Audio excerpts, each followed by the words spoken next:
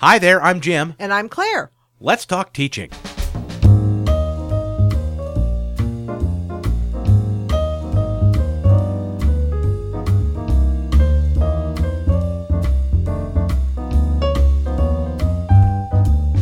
Welcome to Let's Talk Teaching, a podcast from the Center for Teaching, Learning, and Technology here at Illinois State University. I'm Jim G. Joining me today, our director, Dr. Claire LaMonica. Hi, Claire. Hi, Jim.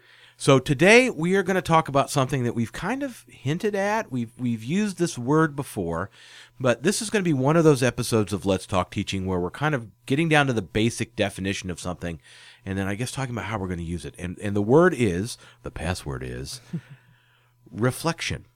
Reflection. What is reflection in terms of teaching and learning? Well, before I started hearing the word reflection, I was hearing the word metacognition. And I think they're related, although I don't think they're exactly the same thing. But basically, metacognition is thinking about thinking, and reflection is sort of thinking about learning. It might be thinking about what you've learned. It might be thinking about how you've learned. It can also be thinking about teaching. So it's looking back at an experience. One time we've talked about it before was in connection with active learning. Mm-hmm. And there's a quote that's often credited to John Dewey, which is, we don't learn through experience, we learn through reflecting on experience. And Dee Fink is big on this too, that one of the three main elements of active learning is reflection. And you have to get students thinking about the experience that they've had and processing that in a way that helps them see that they've learned something and think about how they might use that going forward. And that piece, I think, connects to recent research that suggests that reflection can help facilitate transfer. So taking what you've learned in one class and using it in another class or in a non-class situation.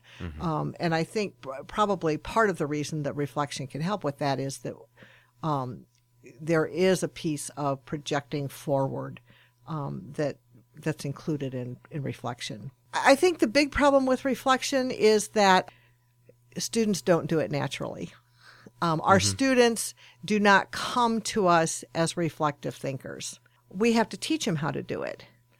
And we sort of don't do that at our own peril because it's really easy for them, if they're not being reflective, to think, for example, I didn't really learn anything this semester. Right. I didn't really learn anything in that class. Right. So providing students with opportunities to reflect on their own learning along the way while a class is in process can actually raise their awareness of their own learning. Sure. And that is always to our benefit. And that makes a lot of sense to me, because there is that it is a very true effect. They call it the primacy recency effect. You remember the first thing and you remember the most recent thing.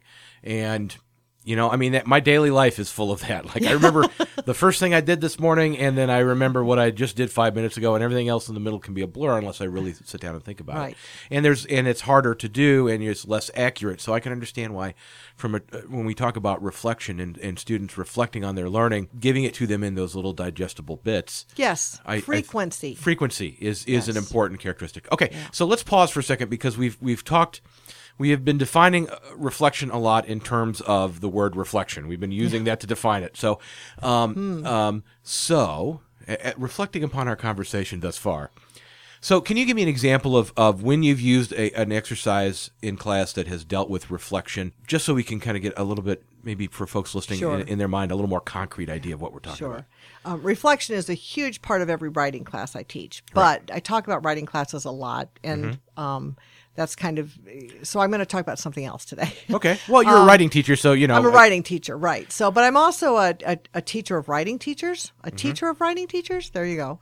So in my methods classes, when I have taught teaching writing in the secondary schools, I often use reflection, and I use it in this way. When I was first assigned to teach that class, I was told, oh, and by the way, there are some clinical observation hours connected to this class. sort of linked to this class. So the students taking this class also have to complete a certain number of clinical observation hours in schools. And I was like, okay, whatever. That's some college ed requirement. I really don't care about it. They can go out and do it, And I didn't, okay, so I was pretty dumb about that.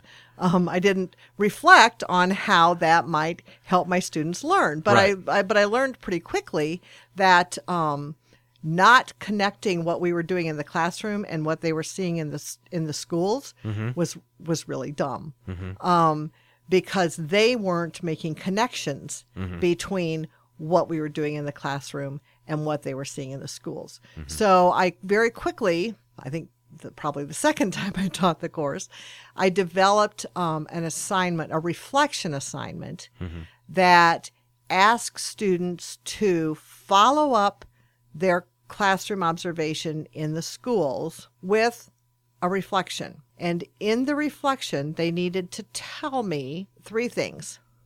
What did you see? So just a very brief description of what they saw. So what? Why is it important? And specifically, I asked them to think about, how does this connect to what we've been talking about in this class and what you've been learning in this class? And then, now what? So now that you've seen this and you've thought about how it connects to what you've been learning in this class, what does that suggest for your future practice as a teacher? What would you like to see happen in your classroom and why? So that kind of pulled those 2 disparate pieces of the course together, the outside of the classroom part and the inside of the classroom part. And I love that you used the word pulled together, that phrase pulled together, because when I think of students working with questions phrased the way you just phrased them, the learning almost becomes seductive.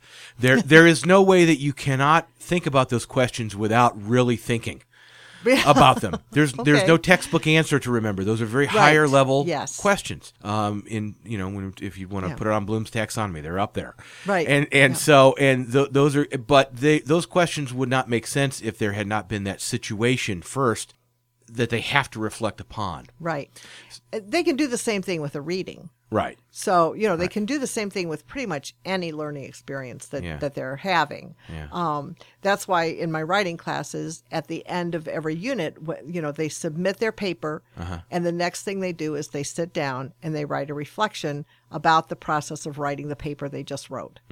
And so they talk about, the process they went through. What did they learn from the process? What did they learn about themselves as writers? What do they want to remember for the future? So basically the same kinds of thinking, but they're doing it pretty often during the course. So, and we're gonna probably go all over the place in this episode tonight. Sounds like it. but that's okay, because one of the questions I have that just came to mind is, so what kind of feedback do you give them upon their reflection? Because I can see someone being hesitant to say your reflection is wrong because it's your reflection, it's your reflective thought. So right, and so it's not a matter of right or wrong. It's a matter of sort of mature or not mature. I mean, I guess there's some element of right or wrong.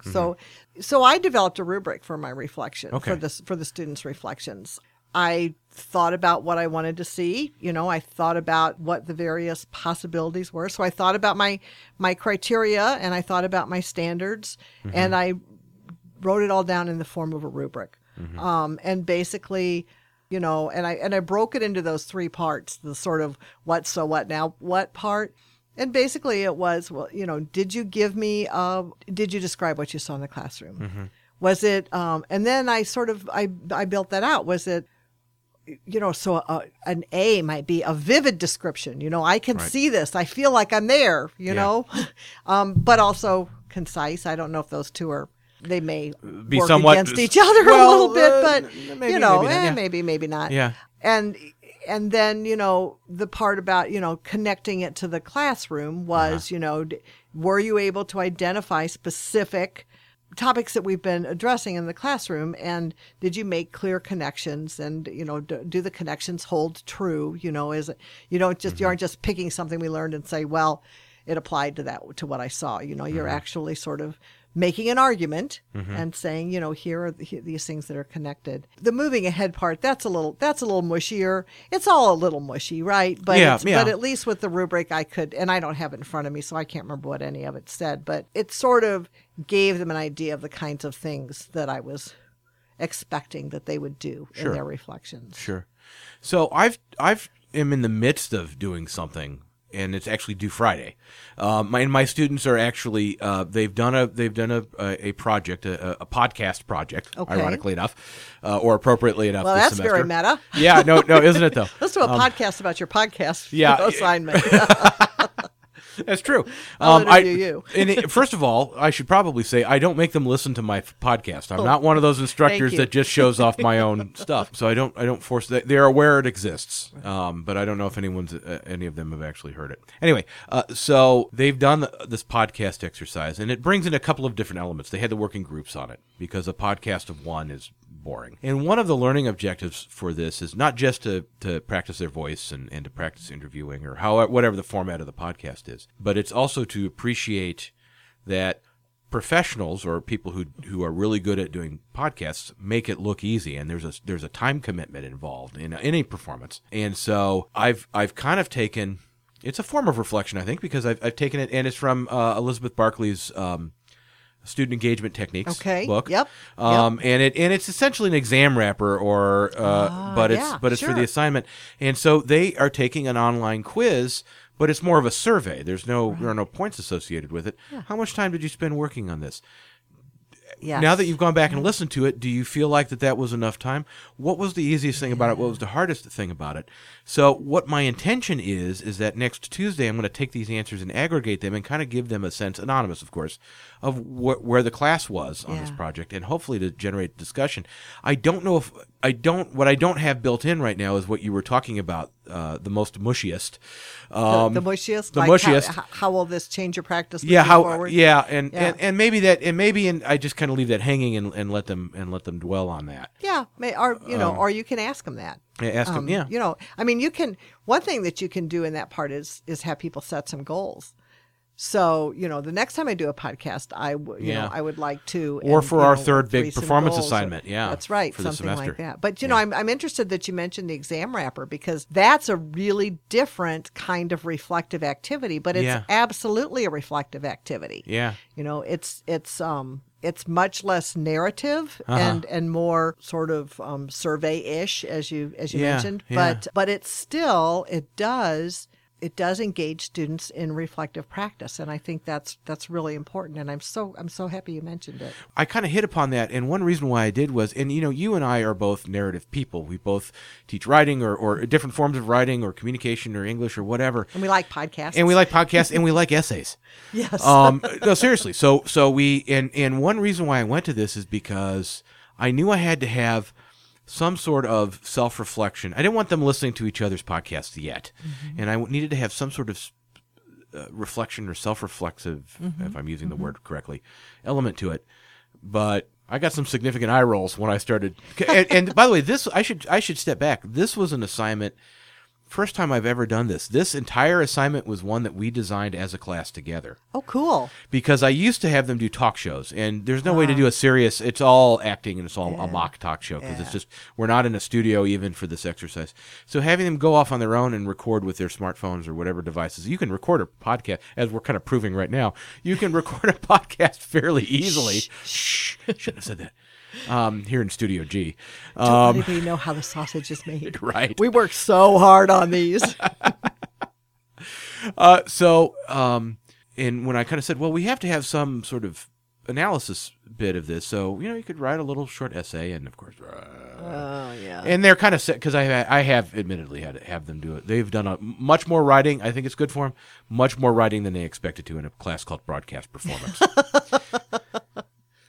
They've been doing a lot of performing too. Don't get me wrong. There you go. So anyway, that was a little side note on this whole idea of reflection. But I was motivated specifically by trying to find a reflection opportunity for them that wasn't as narrative driven. That didn't result in a narrative. Yeah. Yeah. One other method of, it's sort of like reflection, I guess, is having students write questions for each other based on a reading or based on an assignment. I guess the reflection may come later.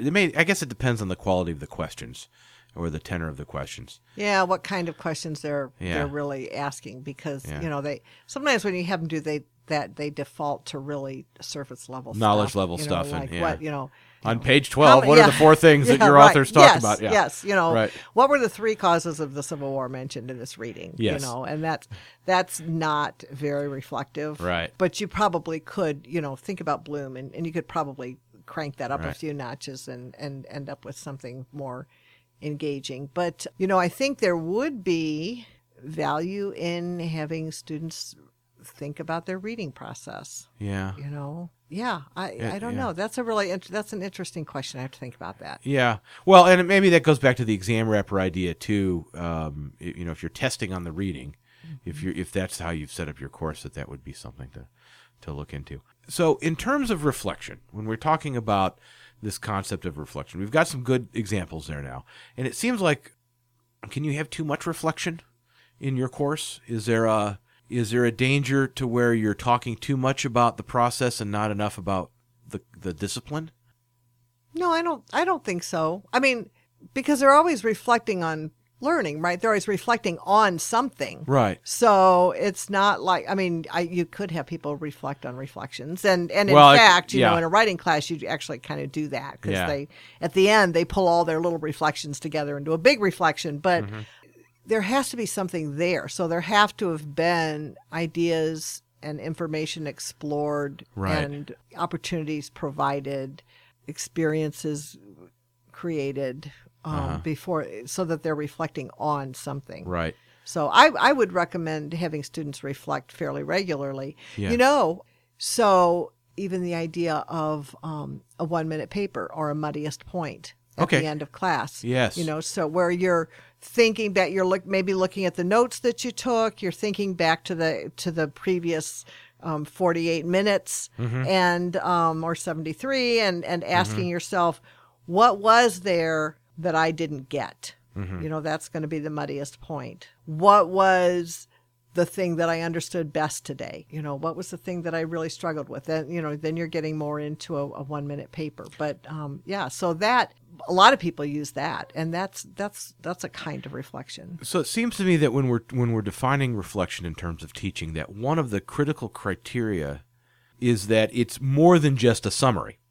It has to have some relatable. There has to be something that the student either finds resonance with, or applies it. There has to be some application of the information. It's not just, what did we learn today? It's not just like even if you're taking immaculate Cornell style notes where you are summarizing information as you go along, and then at the bottom you have that space for summarizing everything on this page.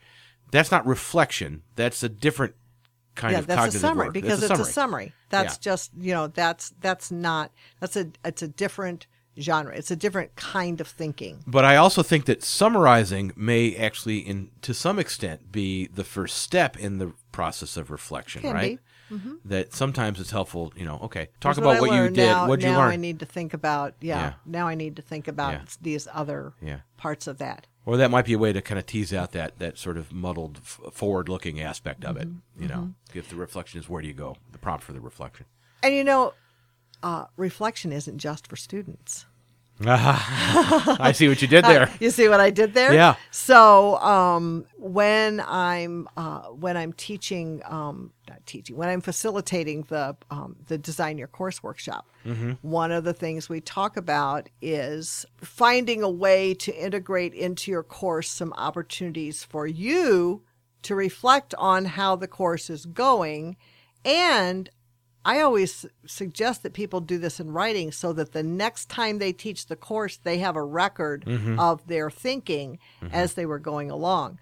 Some people call this a teaching journal. That's a kind of a formal way of doing it. I usually, when I'm doing it, I always have kind of a plan for the class, and it's usually on a piece of paper. And so I just leave a space at the bottom to make some notes for myself. Now, sometimes those notes are not reflection, right? Sometimes those notes are just, technical details. Yeah, technical details. Procedural details. Right. Yeah. Leave more time for this activity. Yeah. Right. But I can push that to reflection, and I can write about why I need to leave more time for the activity, what it was that I think maybe didn't go as I had planned, and what might have caused that, and what I might do differently next time. So I'm really engaging in thinking about my teaching in a way that can help me emerge from that experience as a better teacher. So, this goes back to the idea of the reflective practitioner. And so that's, we really want to encourage people in any field to be reflective practitioners, to take the time to think about their practice and how they're going to maybe make modifications of that moving forward. Right. And why. And of course, it's important, there's value, perhaps especially for teachers, there's value in thinking about why something went well. Yes. It's not just when things go wrong. We often, I think this is true in most professions, we don't usually hear a lot of feedback when things go well. Yeah. It's when there's an issue, there's a problem, or when we feel like it just wasn't clicking that day in class. Yeah. And those are perfectly valid times to ask, why do I think that happened? Why do I think, was that just happenstance? Was that luck? Was it Yeah. blind luck? I had a student tell me one time, she was a great, she was she was a great student. She said, the problem with getting A's is that you don't get any feedback. And I said, That's interesting. Really? Yeah. That's interesting. And she said, yeah, people just write A's on my paper and they give it back to me, and I don't know why I got an A. Yeah. And I was like, okay, well, thank you very much for, doubling my workload. Yeah. Well, and that's what it feels like. But I can you know, relate to that statement. yeah. And when I give feedback, I try. And there's no official number, but when we talked about in a previous episode about rubrics a little bit, we did today too, but and how we always leave space in our rubrics for those open comments. Right. And in my template, I put in a couple bullet points that are blank because I really challenge myself that no matter how they scored on it, that I'm going to provide at least 3 or 4 points of feedback. Yeah. And sometimes I will admit they're a bit, good job, which is good, but not meaningful But feedback not as we helpful. discussed. Not Yeah, helpful, right. But other things like the argument you made was very well structured. You did a good job. Just pointing out the things they did well. Yeah. It's really interesting because, I have these, as you have heard all the time about my grandsons. One thing about having 4 preschool-age grandsons is that a lot of things catch my eye about child rearing and Right. I'm learning a lot about what I did wrong decades ago. Reflecting upon your Yes, parenting. reflecting upon my parenting in order to improve my grandparenting.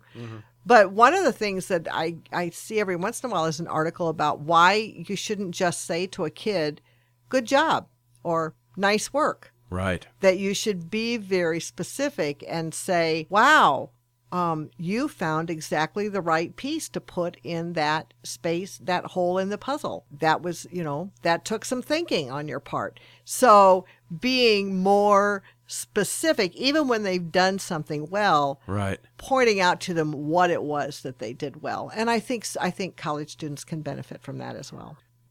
Claire, thank you so much for joining us again today. Thank you, Jim. And that's all the time we have for this week's episode of Let's Talk Teaching. You can find out more about our podcast by going to our website, ctlt.illinoisstate.edu. You can also email us your ideas for a topic for Let's Talk Teaching. Send it to ctlt@ilstu.edu. For Dr. Claire LaMonica and everyone here at the Center for Teaching, Learning, and Technology, until we talk again, happy teaching.